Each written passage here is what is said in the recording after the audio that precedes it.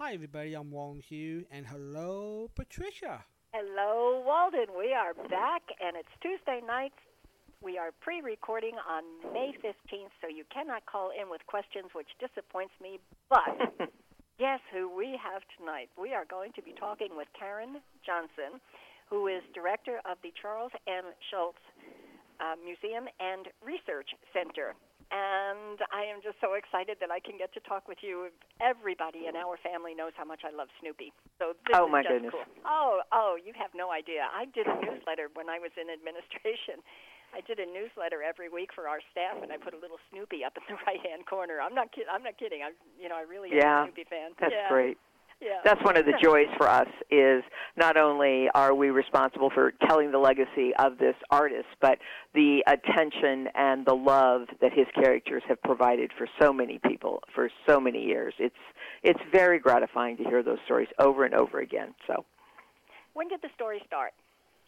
With him, you mean Yes. when he was born? He was born in St. Paul, Minnesota, in 1922, and he was an only child, and he loved cartooning from the time he could remember.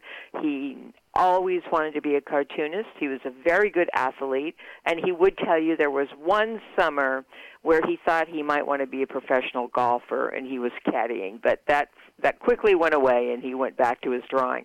So he was a young man that was determined to be a cartoonist all his life. I'm sorry, go ahead. No, that's it. That's fine. Yeah.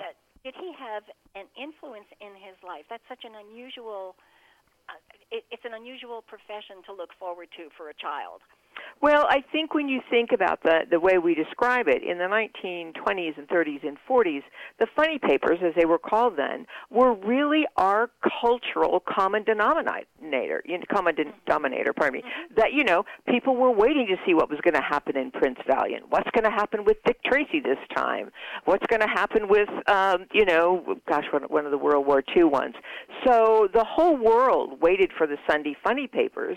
And, everybody that you met in the 20s and 30s, very much like in the 60s or 70s, people wanted to be rock stars, people wanted to be cartoonists, because they were the communicators of culture at that time, light culture. Mm-hmm. So I think it was a phenomenon of his time as well. And he would tell you he was influenced by all of those, Crazy Cat and Prince Valiant and all of those people who drew. And the Phantom and Smitty and... Yes, very much, very much. We've dug up some old cartoons as well. And they're beautiful, and they were full pages. I mean, the action that would go on sometimes in Prince Valiant or even in the Dick Tracy days. I mean, pretty remarkable stuff. And all the way back to the Yellow Kid when Hearst started putting cartoons in. So. Wow. Yep. Excuse me. Hold on. Excuse me. Yes, God bless. I picked up from the website that he had his first cartoon published in Ripley's Believe It or Not.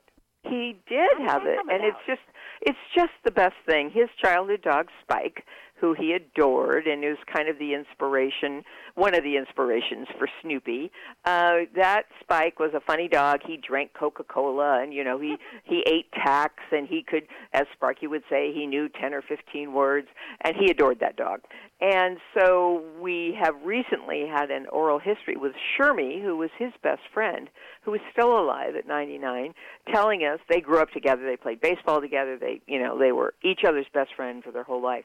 And he was telling the story how when they were young, 14 or 15, Ripley's was a big one panel that really was another influential thing in the world, Ripley's Believe It or Not. And he said, I want to enter something. I want to enter something. And Shermy finally said to him, just write something. Just send something in. You'll never know. And he wrote about his dog, Spike.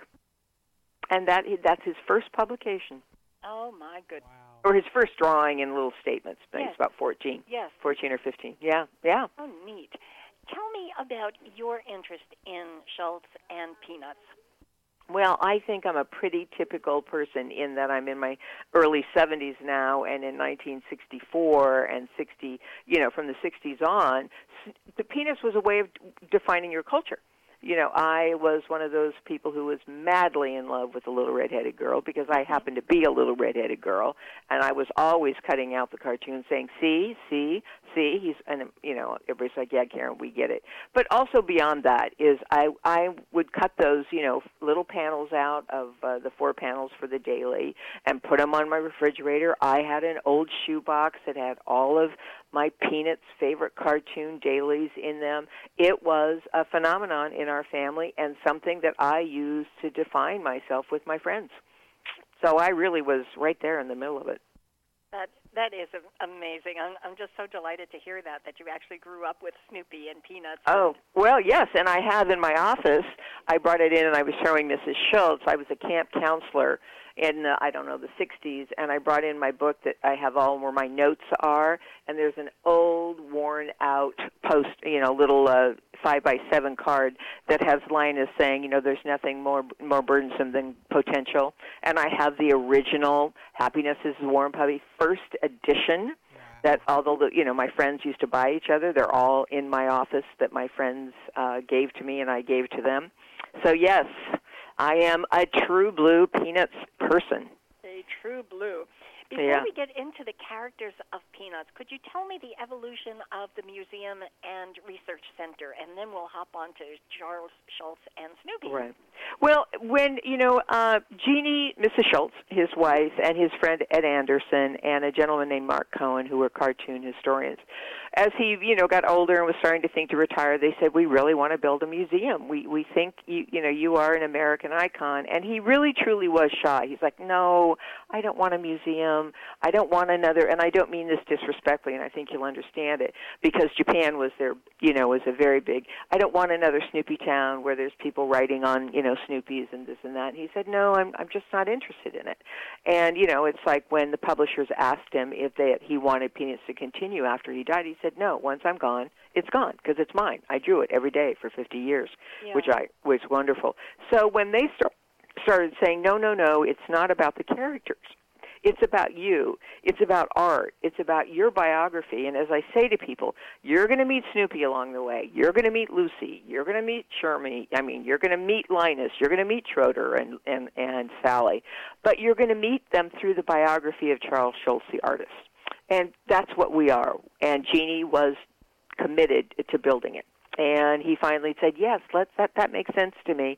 And unfortunately, he was probably only alive 5 or 6 months into the beginning of the development, and he never saw the ground being broken. But he did approve it based on the idea that, it would be an artistic thing and related to cartooning as art and him as an artist. Did you know or meet Charles Schultz? Yes, I knew him probably for about 13 years. Jean, his wife, Jean Schultz, and I worked in the nonprofit world together. She was on the boards. I was directing some of the nonprofits she was involved in. And he created an event for the nonprofit that I was directing at that time called the Sweetheart Ball, and we had it at his ice arena. So, yes, I knew him. I was very fortunate. When you sat in a social situation with him and with his wife, Jean, what kinds of things did he talk about? What kinds of conversations did he have with friends? Well, I was not a close friend, so I don't want to misrepresent. I'll tell you what, because we would have thank you lunches with him, and, we would be at dinner parties with him and stuff occasionally. The thing I tell people the most were his manners. I loved his manners. He had impeccable manners. And that is such an important thing to think about. And it wasn't, overbearing. It was just he was always polite. And I really respected that. He was terribly, terribly dry in his sense of humor. He never talked a lot. He wasn't the most talkative person in the room. But the one thing that Jeannie and I often talk about was at one dinner party one night, there was about 9 or 10 people, and we had time to talk about all types of different topics from, what's going on in the city, what's real estate, who's growing tomatoes this summer, all very vague things.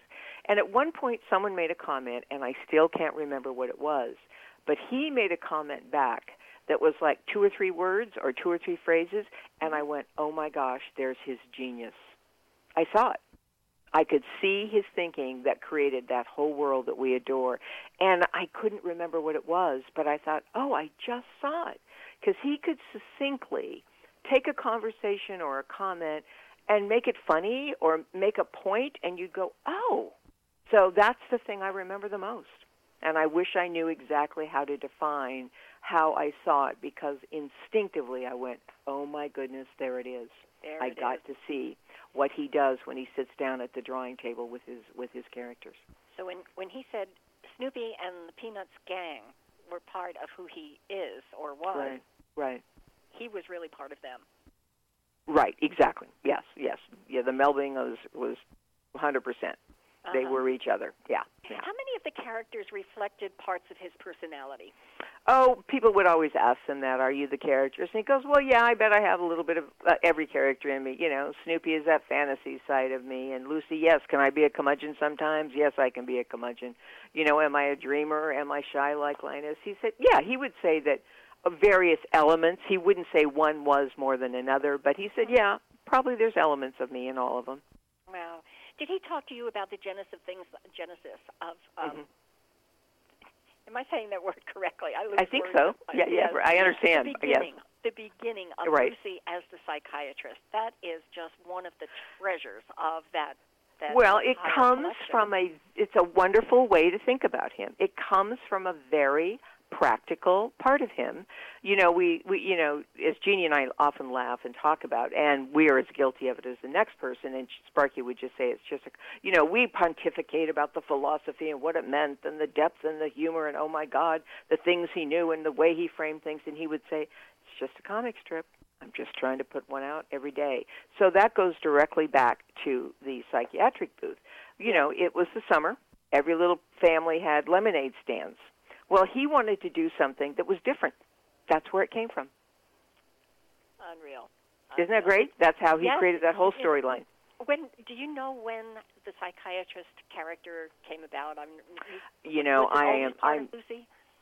I am the wrong person to talk to, and I'm kind of embarrassed. I can tell you about our budget numbers and what our insurance costs are, but the curator and the archivist are the ones who know the detail on that. I really don't know. I don't want to even be disrespectful and say it had to be the early 60s. I'm not sure. But I do know why, because he saw the lemonade stands, and he goes, I wonder what I could do, and created the booth. That is really great. Isn't that great? You were growing up, you said the little red-headed girl or the red-haired girl. I guess it's the red-headed girl. That's the way I remember the description. Right. She appealed to you so much. What about her and the characters around that particular figure made you smile so much? Oh, well, I mean, it's pretty simple. I'm a little 13-year-old with red hair and freckles, and, they're never the pretties, the cuties. And the fact that this most famous cartoon character on any particular Sunday during the day is sitting on a little, a bench in the middle of the lunch area saying, I wish the little red-headed girl would come and talk to me. I remember the first time going, oh, that's so wonderful. It was that simple. And, he was in love with a woman named Donna Wall, who was a redhead, so that comes from his life as well. Oh, my goodness. She turned him down. He asked her to marry him, and she said no. So that he continued to, play that vein out in his life, too. Oh, my gosh. Now, I'm watching people go. Oh, that's fine. Well, let me ask this, Karen, why do you think we Americans love their characters so much? Have you figured out why we love them so much? I think we all see ourselves in him. I cannot tell you how many times during a day my brother was Linus. He always had a blanket. Or, Snoopy. Everybody can say, my dog was like that. My cat was like that. You know what? Every dog I had was like that. I think we see ourselves. I think it's that simplistic and that universal. I just think it is. And I think the man had an ability on philosophy that made you laugh. One of the strips, and I'm not going to represent it right, but it's Linus and Charlie Brown leaning on the wall, and they're both kind of talking philosophy. And Linus and Charlie Brown, they're talking, how are you, Charlie Brown? Oh, I'm not so great today. Well, what's going on? I don't know. And what's going on in life? Oh, I'm not sure. And Linus says something like, they say the world is a stage, Charlie Brown, and everybody has a place. And the last panel is Charles Schultz's twist on that. And he says, I must have missed a couple dress rehearsals. I love that. Because I thought, oh, my God, how many times have we all asked ourselves, who are we, where do we belong in life? And he twists it to, I must have missed a couple dress rehearsals. And I think it's the simplicity but the humor of our humanity. I think that's what it is. Simplicity was one of the words I was going to use because the presentation of such intricate, interesting, and touching humor was so simple. He made it so simple. Why do we, as adults, make everything so complicated? Right, and like I said, that genius and that twist to take something that you would think, why wouldn't I say something like dress rehearsal? That's brilliant, but that's genius. Those are the people who pick out parts that you would assume are everyday, are common, and they're not. There's a way to present them that creates the chuckle and the aha moment at the same time. So that's what I think Peanuts is about, aha and a chuckle. Yeah, right. And I just said that, and boy, do I know that. And I love the psychiatrist. That's probably one of my favorite shticks. And Yep, and 5 cents, please. And that comes straight from the lemonade stand. 5 cents, please. Yes. 10 cents, please. Yeah. The 5 cents, I thought, wouldn't it be wonderful? yeah. Wouldn't it be wonderful? Yeah. Say, could you help me for 5 cents? Right. Great. Right. From the website, some of this is just staggering to me. And we'll get to the animated series in just a minute. But he put out 17,897 Peanuts strips. Yes, sir. Yes, he did. This was a man. 2,500 were the big Sundays. Sundays, yeah. This was a man who was a journeyman. He came to work every day, and this is the great thing about him. He came to work, went to his ice arena, had some coffee in the morning, a little English muffin, go back to work, sit at the desk all day, draw, talk to his cartoon friends, had interviews, whatever it was, finish for the day, he'd go home. That's what he wanted to do, and he did it. And he loved every day. And he had a family in there as well. Yeah, he had a family, and he and Joyce he had his 5 children with Joyce, and then they split up in the middle of their life, and people think it's salacious. There's nothing, it's not salacious. It was a midlife correction. Joyce found a man that she spent the rest of her life with, and, and he and Jeannie would still be married today. So they both found each other's loves for the second part of their lives. Really quite wonderful. Now, you mentioned cartoon friends. Who was he friends with in the cartoon industry? Well, I'm trying to, that's funny you say that to me because I'm trying to think. I'm embarrassed to tell you I can't remember the names. He had, the thing I will tell you, he mentored a lot of young cartoonists, like Patrick McDonald from Mutts will tell you that he mentored him. Kathy, who did Kathy, he was close to her, and he mentored her. Lynn Johnston, for better or for worse, he was really close to her. He was close to Rob Armstrong, one of the first young black hip cartoonists. He was close to Maury Turner, who was the first black cartoonist who got his wee folks in the paper. So he was always there to be with people. Very, very interesting. And the gentleman who does Pearls Before Swine, which is quite cynical but is probably one of the most popular strips in the world, was a young man who lived in this area. He was a lawyer, and he came into the ice arena one day some 25 years ago and said to him, Mr. Schultz, could I talk to you and show you my cartoons? So he, and Stephen ended up working in his studio for a period of time and now is this, world-famous cartoonist himself. So I would say, those were the people that he surrounded himself. Kathy and Lynn were very important to him, and, I think that's it. That's interesting to me that he was so open to so many people, especially ones who were trying to cultivate a name for themselves in the industry, and he was so shy at the same time. He was, absolutely. I think he, but I would say to you that he did grow into his fame somewhat. He got it, but he didn't ever flaunt it because all he wanted to be was a cartoonist. And, he loved talking about cartoons. It's like, this is my favorite thing to do. And he would talk to young people about, have you thought about this? Have you thought about that? Or keep trying, keep working on it. That's when he was happiest. Well, I'm awfully happy that he was there and did so many things. They're I just know. Joyful. Walden, every time there's an event like Christmas, Walden sends me one of the volumes that are in print. So I have a collection of Snoopy, which is just such a joy for me. Right. And they're up there on the shelf with all their special wrappings Oh, on great. to protect Great. them. But just plucking one off the shelf and letting the pages fall open themselves. Each panel, in and of itself, is an entire story. Yep. So joyful. Yep. Well, and I would say when we were talking about his friends, Lee Mendelsohn and Bill Melendez were his good friends. Those are the three gentlemen that created most of all of the great animation, films and stuff. So those were really his peers and colleagues that he really, really, really liked the most and had fun working with. And really had common interests, apparently. Common interests, yeah, very much so. Yes. 45. This just blew me away one night when, oh gosh, do you remember, Walden? It was at least a year ago. I looked up and said, "You're not going to believe how many television specials there were." Yeah, I know. Yeah, I know. Right. 10, 45. And all, as a kid, I bought all the record albums at Kmart.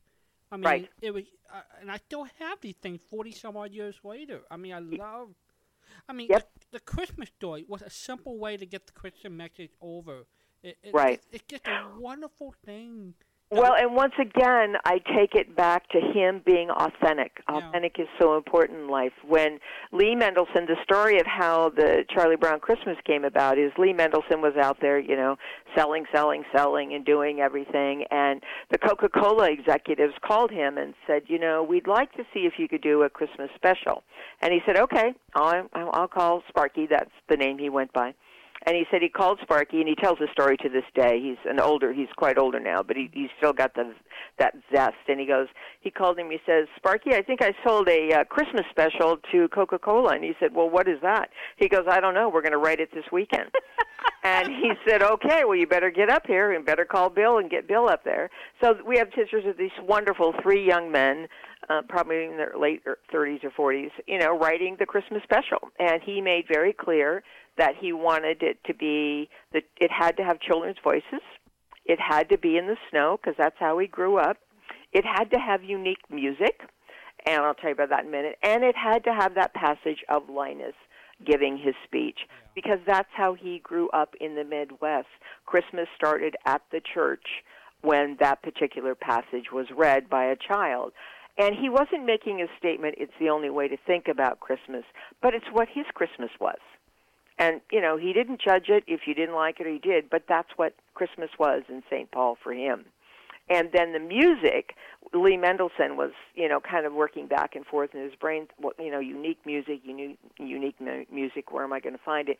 He lived in Palo Alto, so he would leave and come over. He said he was coming over the Golden Gate Bridge, and he heard Vince Guaraldi, who at that time, was Cast Your Fate to the Winds, and he said, "Oh, my God, he's a jazz pianist. I'm going to call him." And that's how it started. They brought in Vince Guaraldi to do the soundtrack, and Sparky said, "It's got to have kids' voices, got to have that particular message from the Bible, and it's got to have snow." Isn't that great? Rolled them all together, yeah. Tell Karren how many times we hear the Snoopy soundtracks at Christmas time. I'm almost on every night of the week, so I stick it in there almost every night of the week. What can I say? That's lovely. Oh, you guys, that's great. That's great. Times. Yeah, I wasn't kidding. We really are Snoopy fans. Actually, Charles Schultz fans. Well, you know what? It's okay. We don't care. We'll take it either way we can get it. It's just that we want people to learn more about the artists when they come to the museum. And their love of Snoopy, who draws them in, we love that. We absolutely love it. Indeed. Do you know how... during the evolution of the cartoon, the characters evolved, even their figures changed, and they did. More and more polished the longer it went. Is there a stage within those numbers of years? Is there a stage that Charles sat back or Sparky sat back and said, "This is it. This is what the kids are supposed to be doing"? No, I can't say to you that I have ever heard a definite or delineating statement. He would tell you, and we do have this thing called the Morphing Snoopy, which has the picture of Spike, is the drawing of Spike in Ripley's, and how Snoopy went from being a little puppy that people are like, what? He was on all fours, and, he was obedient to to Charlie Brown for the first year until he took it on. And then, all the way I describe it to people, like when you talk to writers and people ask, how did you write those characters? They will say to you, that character came off the table. It it said, I'm here, this is going to be my storyline. So Sparky would say that, people would say to him, well, how did he learn to happy dance? He goes, I don't know, he just stood up one day and he took off.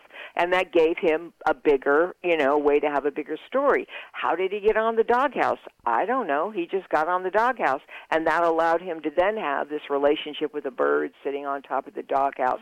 So for him, I think most artists would say it was a natural evolution of these things evolving on their own. And then they did change over the years, just because you go from being, 28 to being in your late 70s and your drawing is different.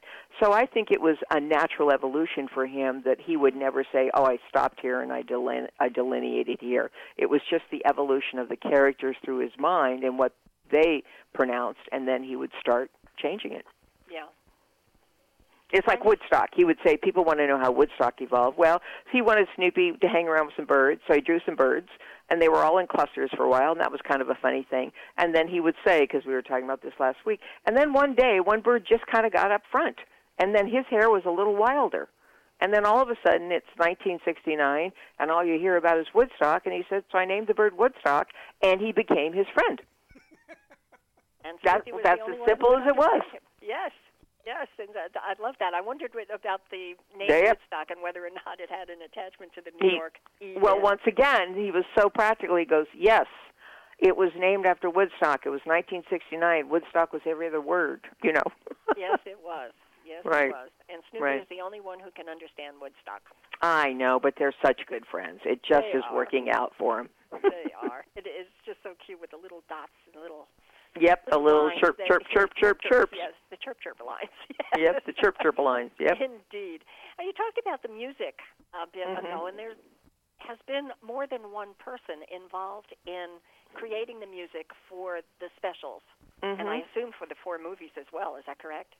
Yes, off and on, and I'm going to be very honest with you and tell you I don't really know the detail of all of that, other than Vince Guaraldi and, then what NBC created. But yes, there have been many, many, many groups of people involved. And yet the sound never deviates. The music does, of course, but the wah-wah for the adults and the jazz feel to it all the way through, there's just something, it's more like a continuum than going from person to person. It is a continuum because I think, once again, he was very clear. There are certain elements that are functionally part of the design that never changes. The different music, the children's voices, you don't hear the adults, and then, as I said, in relationship to Christmas, it had to have snow and it had to have that particular passage. Yeah. Wow. I would like to know more about the museum. You have got classes and camps, youth groups, birthday parties, adult group tours. Tell me about what, if I showed up at your door, what am I going to see in the museum? Well, it's a gorgeous museum, and it's huge. For us, it's about 33,000 square feet. And it is built on the environment where Mr. Schultz lived and worked. His ice arena that he built, his beloved ice arena that he built in '69, is across the street. His big gift shop that he eventually built when there were so many people wanting, gifts and products and stuff, it's called the Snoopy Gift and Gallery. That's also across the street on the other side of the ice arena. And then across from us in a big field, his actual studio is in the back. So the first thing to know is the museum was built on the property that he loved. And all day long, this is the property that he walked. He'd walk back and forth from the studio to the ice arena to the gift shop. So it's here where he worked for 35 years when he lived in Santa Rosa, California. And the most important thing, as I said to you at the beginning of the interview, our intention is to tell the story of Charles Schultz, the artist. And Mrs. Schultz was very clear that she wanted it to be a warm and intimate environment, as if they were walking into their living room, so it's not a 100,000 square foot thing, and that we are telling the story of how he influenced the world and how the world influenced him. And in our one main gallery that changes every 6 months, we've done everything from Snoopy and NASA when Apollo 10 was the dress rehearsal to the moon, and they named the capsule, Snoopy, and they named the module. The module was Charlie Brown, and Snoopy was the capsule. We had Gene Cernan, we had Tom Stafford come and talk about how much that cultural part meant to us. When Title IX, when we talked about how that changed for women in sports, a lot of people didn't know that he was invested in that, and that he helped Billie Jean King and Peggy Fleming and a lot of women athletes. When we were dealing with Beethoven and Schroeder, we did a whole thing, a beautiful exhibit on Beethoven and Schroeder and Schultz's Schroeder as it related to the Beethoven Society. So that's been fabulous. We are right now have up something called Mud Pies and Jelly Beans. Mud Pies and Jelly Beans. That was the story of food and peanuts, and Mr. Schultz likes and Snoopy's love of chocolate chip cookies, and you don't eat coconut. And right now we have up what we call My Favorite Peanuts, which is where the family is talking about their favorite peanuts, his children and Jeannie. And then there's another back gallery, which Jeannie calls the heart of the museum for her, because she wanted the museum built so people could actually see his art. And what people don't know is the daily strips are, about 4.5 inches by 18 inches. And he draws big. And not just this little, 1 inch by 4 inch, which is in the newspaper. So in the back gallery, it's our strip rotation gallery that every 3 months, because it's paper, we pull it out and we have themes to it.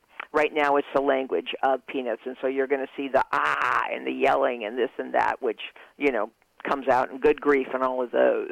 And then upstairs we have an archives, which is the Archives and Research Center that she built, which is really kind of wonderful because normally museums will just have an art collection, which is the strips, but she knew that the corporate side of his life and his personal life and all those artifacts were all going to add to any exhibit we put together. So that's where, as I said, you scholars who are writing about the influence of cartooning, how he influenced the culture, or how much the gospel was involved in this or that, people will come and do research on their PhDs, and then people who are writing books for commercial things will come and do research. Then we have an education room where children can come in with their parents on the weekends and draw and do the zoeotropes. And then upstairs also is the biographical gallery that's permanent, where you can see the story of the boy from St. Paul, and how he loved to golf and how he loved to, play ice hockey since he could walk, and the fact that he wanted to be a cartoonist, and his dad was a barber, and his mom loved her only child. We talk about his World War II years. And then there's a back gallery that we call it's just our little gallery upstairs where we augment things. Like when we had the presidential election, it was called Mr. Schultz Goes to Washington, and it was all the correspondence that he has had with presidents, both Republican and Democratic, throughout his career. So upstairs in the small gallery, we put Snoopy Presents the White House Dogs. And so we had all the story of all the dogs that have lived in the White House. And it's very poignant for me, being now in my 70s, that when, we got to have Fala's, Roosevelt's dog's collar. And I mean, my grandmother used to talk about Fala all the time, and I thought, oh my goodness, here we are with Fala's collar and Roosevelt's tags for Fala. So you get a really warm story about Schultz, how he influenced the world. You get to see his art. You get to see other anecdotal things as they relate to, the history and sociology. It's the 50th year of Franklin, the creation of Franklin, very important. People of color will tell you it was the first time they saw themselves in a comic strip, and we just finished showing that. So you're going to get humor, you're going to get a real appreciation of him and who he was as a man, and then seeing the art, which is fabulous. It is.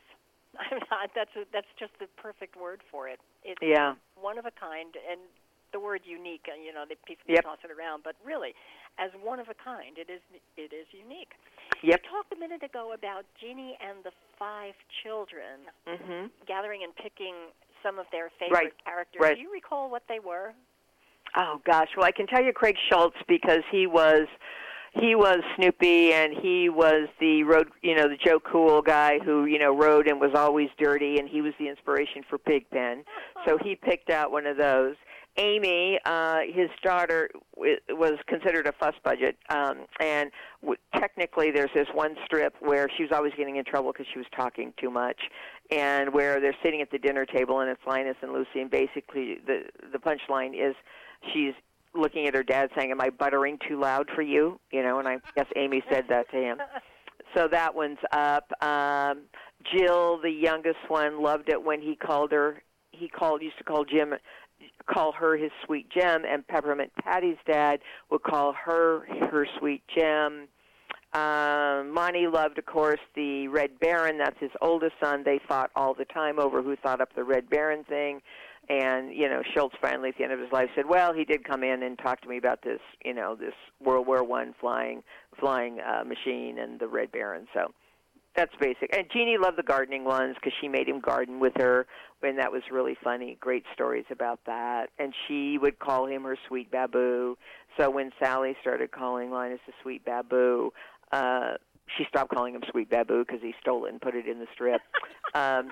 There was also ones where when their grandchildren, Jeannie is very athletic, and she would put her grandchildren on the back of the bicycle and go off and run errands. And little Rerun is in the bike with his grandmother sometimes. So they're very lovely. They're all very sweet and lovely.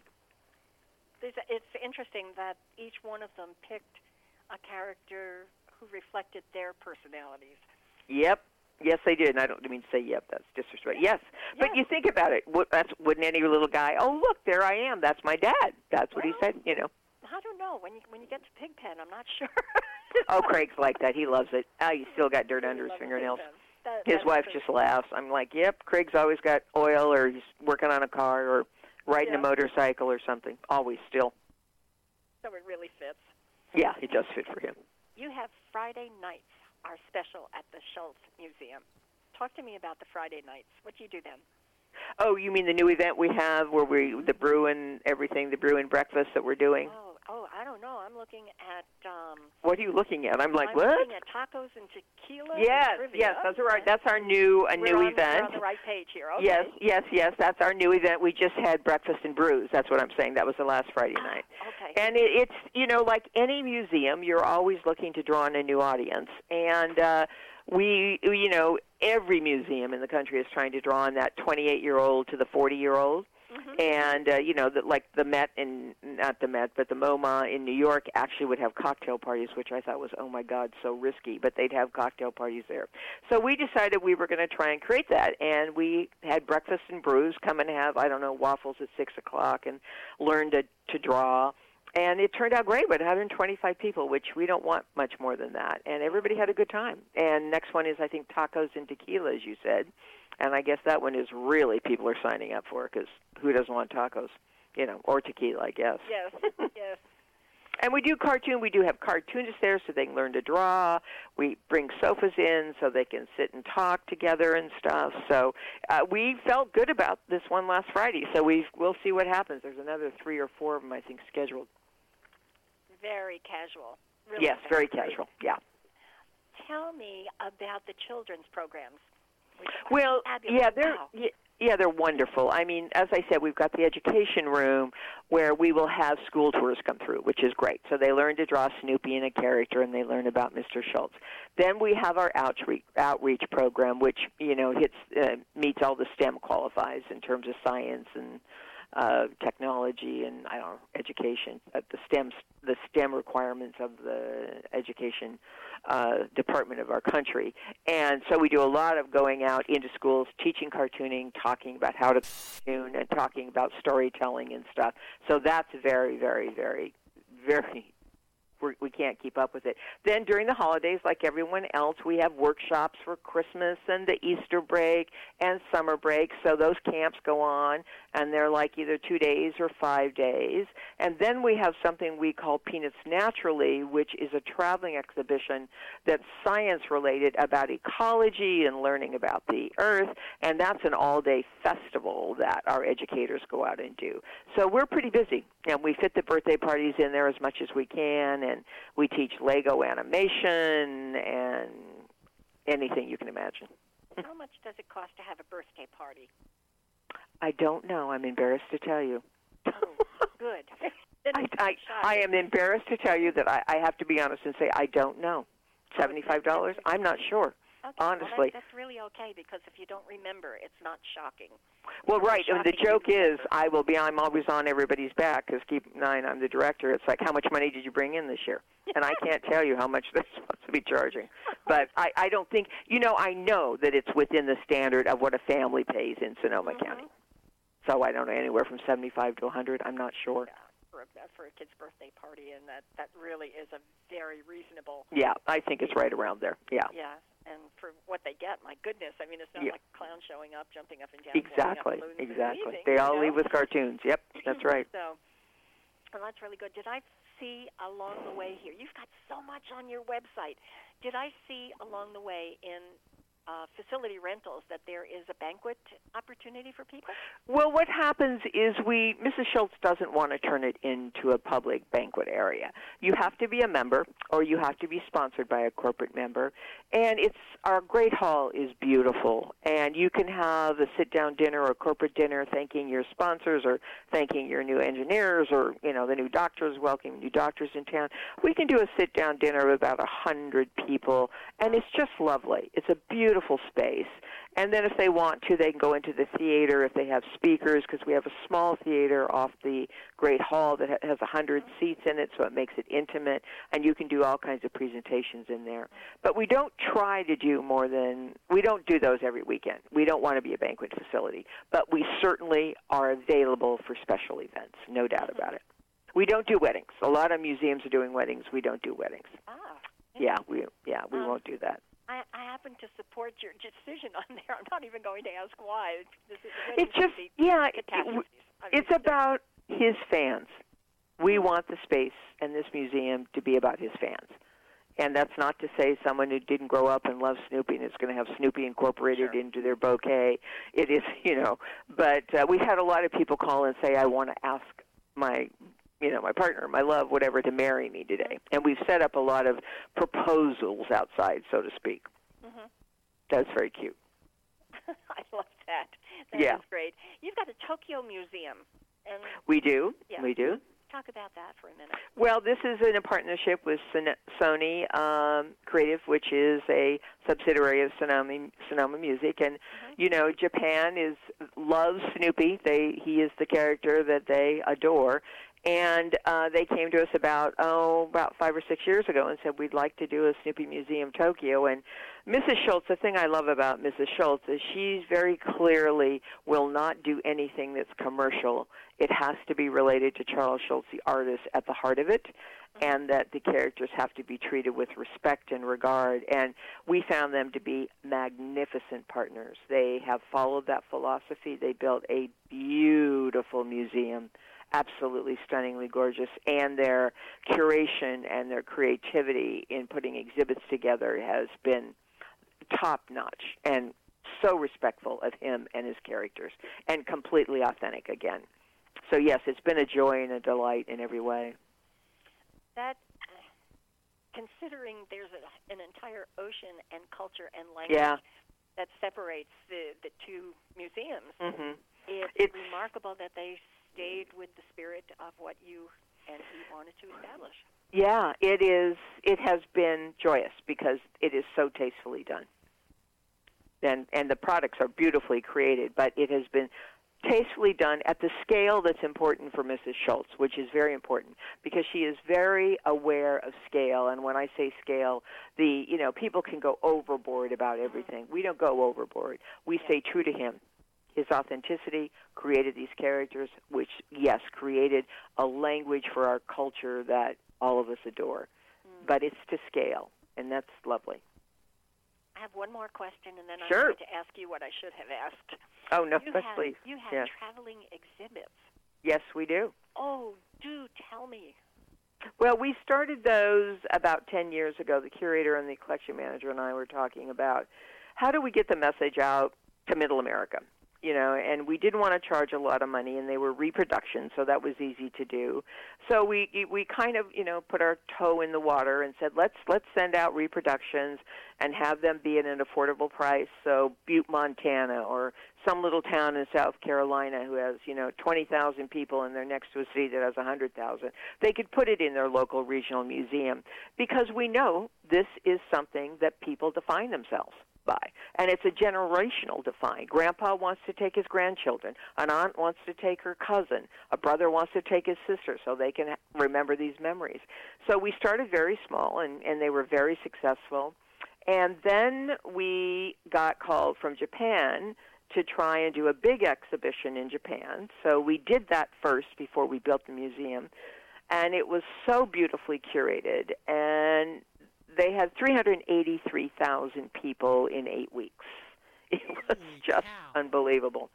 And so then we came back home, and we thought, okay, we're ready to send out, some more. We sent out Peanuts Naturally because we had that in our main gallery and realized ecology and science and how we save the world was important. So that went out as our next big one. We've just sent out, and then we sent out baseball to the Louisville Slugger Museum. So that one's been traveling. And we just sent out Pigskins and Peanuts, all about football. And then Heartbreak was wonderful because that came out of another exhibit about, love and all of the little redheaded girl and Lucy, and everybody loves someone who doesn't love them, and unrequited love. And that did quite well. And that went to the Clinton's presidential library. So we are very successful, and we feel very grateful and indebted to people that, once again, it's the love that they have felt through their life and their family that brings them to these regional areas to see this great little exhibition of a slice of their life. So you have a whole new group of people who are being introduced to Snoopy. Correct. That's right. Their kids and saying, "This is the Snoopy I grew up with." That's right. That's what we hope for. Just a quickie about the Clinton Library. Mm-hmm. Is former President Clinton a Snoopy fan? Well, ironically that you would say that, we have a very sweet story about that. And we don't know the genesis, but in 1968, when Hillary Rodham was elected president of Wellesley College, she received a congratulations letter from Snoopy. And it starts with, "Susan King of Vassar, let me know that you've been elected, student body president of Wellesley College." We don't know who Susan King is. We think, we've been doing research, that's what we do in our research center. We think it might be some New York executive who was working with Sparky on Christmas, Charlie Brown Christmas, and it might be one of their nieces. We just don't know. But Snoopy does say, "Susan King of Vassar told me that you were elected student body president." And for all of us who know, she was at one of the Seven Sisters, and they were all women colleges, so there's not a big deal that a woman's elected student body president at Wellesley, Yeah. But anyway, she was elected, and Snoopy basically says, "Congratulations, I guess I hope you do a good job." And he always signs his letters with his paw, of course. When Mr. Schultz got sick in 98 and 99, President Clinton and Mrs. Clinton were in the White House, and she wrote a letter to Mrs. Schultz saying, I think he had passed, I don't want to misrepresent this, saying, I want to send you a copy of something that I have had with me for the last 40 years of my life and how much he meant to me. So she's the one who actually sent us a copy of that letter. And then when the president wrote to Mrs. Schultz, said, I want you to know Hillary has had that letter in every office she's ever been in. It was been in the governor's office. It was in the White House. It's in Chappaquiddick now. So the fact is, this wonderful relationship to this man who someone said, "Oh, you should send a note to this girl who really likes Snoopy, and she just was elected to Wellesley College." Isn't that sweet? Yes, that really is a sweet story. Genuine and sweet. Just that simple. I have one personal story, and then I'm going to ask you what I should have asked. Okay. About 3 years ago, my sister bought me a Snoopy doll for Christmas. Uh-huh. And it stands about, I guess at least 20 inches tall. Oh, my goodness. And I have him in my car as my co-pilot. I strap him into his seatbelt, and he's my co-pilot. And you can drive in those fast lanes because there's two of you. That's true. Right? I never thought of that. What a great idea. But that's a California thing. We're always looking for ways to get in the fast lane. And I think in a couple of other places as well. I didn't. Yeah, exactly. but the people in the toll booths love him. Yeah, that's great. That's darling. That's a cute story. I love that. Makes him fine. What do people ask you that I should have asked you? Oh, that's funny. Sometimes people say, did he always know he was going to be a cartoonist? He always knew he was going to be a cartoonist from the time he was 13. I think at times people will get very specific about the character they love, and they will ask a question, well, did Schroeder really do this? Or why would Linus have done that? So it's more specific to each individual who has a relationship to a character, which I love, or that they read into something that they see. And that's okay. That's okay, But it's more of that, the specifics of what that particular character meant to any individual. Yeah. People will ask about World War II because he was a World War II vet, and and what that life experience was like for him, and it meant a lot to him. And it, like I think any man, unfortunately, who goes to war for their country, he said it really shaped him. He went from being a boy to a man. Yeah. Yeah. Interesting. One of the things we, besides Snoopy and Winnie the Pooh, we do talk a lot about World War II because we are focused on old-time radio. Right, and the height of old-time radio, the really premium shows started to emerge in the early 1940s. Right. So, having 1940 touches in here is really quite special to me and to Walden and to Right. Well, he was a man of that generation, and he was proud. Very proud. He didn't see war because his mother had passed away right after he went through basic training, and the battalion that he was to ship out with, he had to stay back by 2 or 3 weeks because he had to deal with his mom's death.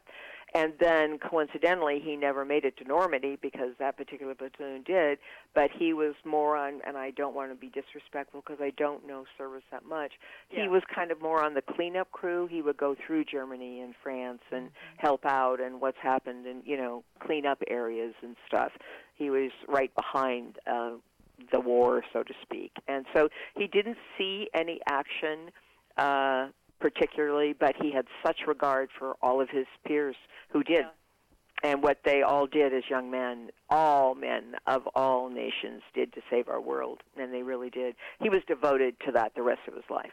That's why he loved Carl Malden, Malden the cartoonist, and it defined him. Well, as people say, I say to people, this is how serious it was for him. On his tombstone, it says, Sergeant Charles Schultz. Wow. Yeah. That's a bit of information. It doesn't say Charles Schultz, cartoonist, Charles Monroe. It says Staff Sergeant Charles Schultz, because that's what he loved. And actually, we were just talking about all of his awards and his Sharpshooter Award, and he had an opportunity to talk to Colin Powell about it at one time, and they both talked about how they liked their Sharpshooter badge the most for whatever reason. And I can't tell you what that means, but the war and his serving and service meant the world to him. He had regard and respect for veterans the rest of his life because he was one, and he also knew that he did not see the worst of what could be, I should have interjected this along the way, and I get so interested in conversations. We have been talking with Karren Johnson, who is the director of the Charles M. Schultz Museum and Research Center out in California. That's right. You've got Walden out in California and a whole bunch of our listeners, too. But I'm here in Florida. I'm holding down the East Coast. Okay, good. I have just about run out of questions. Is there something you would like to share with people, like membership? You have membership?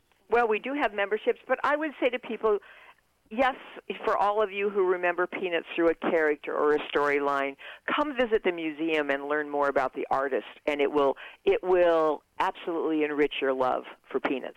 Wonderful. And you do have a website that I've been talking about. It's Schultz Museum, SCHULZ Museum.org.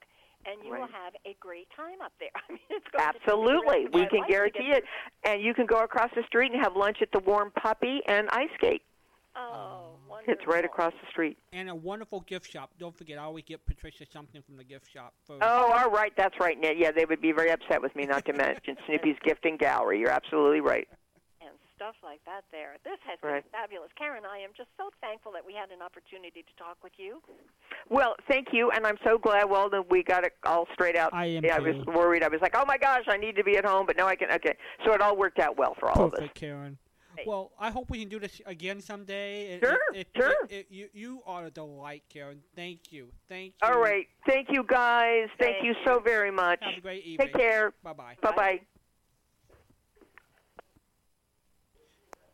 Let me call you right back, Patricia. Okay.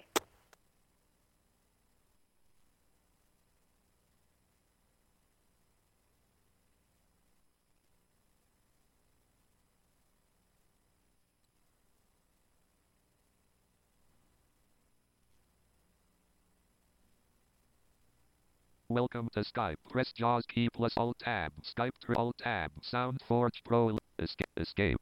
Enter. 0.6. Menu. File A. Leaving menus. Data window. Sound 2 star. Save as dialog. File name. Sound2.wav. Edit. KARREN. JOHSON. INTERVIE. PATRICIA. 5-1. 5-1-8. FRST. PC.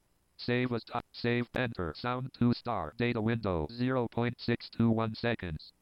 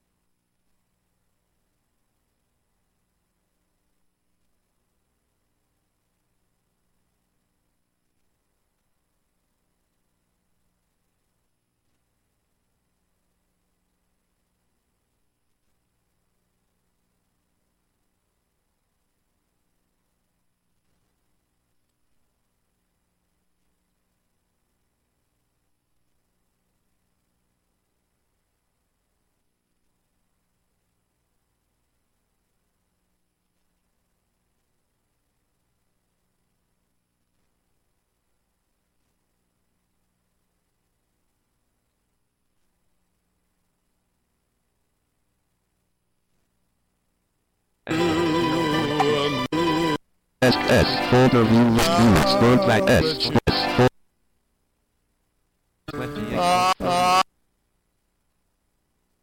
57.9.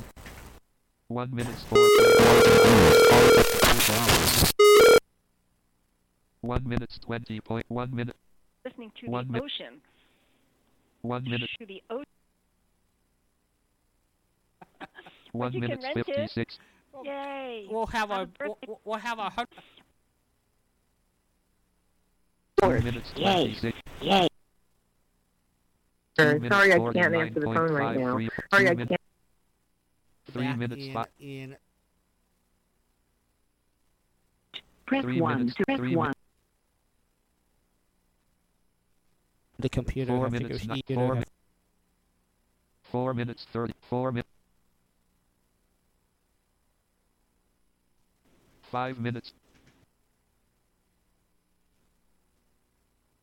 6 minutes. 6 minutes. 7 minutes. 7 minutes. 8 minutes. 8 minutes.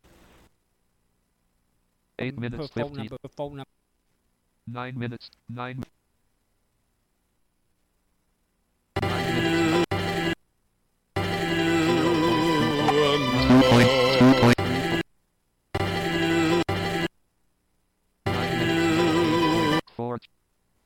9 minutes 14.991 seconds. 9 minutes 15.749 seconds. 9 minutes 15.749 seconds. Enter. 9 minutes. Control Shift Delete. 0. Enter. Alt page dot escape. Alt tab. Sound for 0.000 seconds.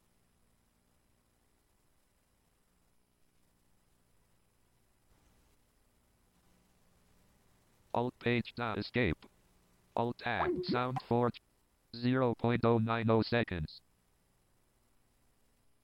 Enter.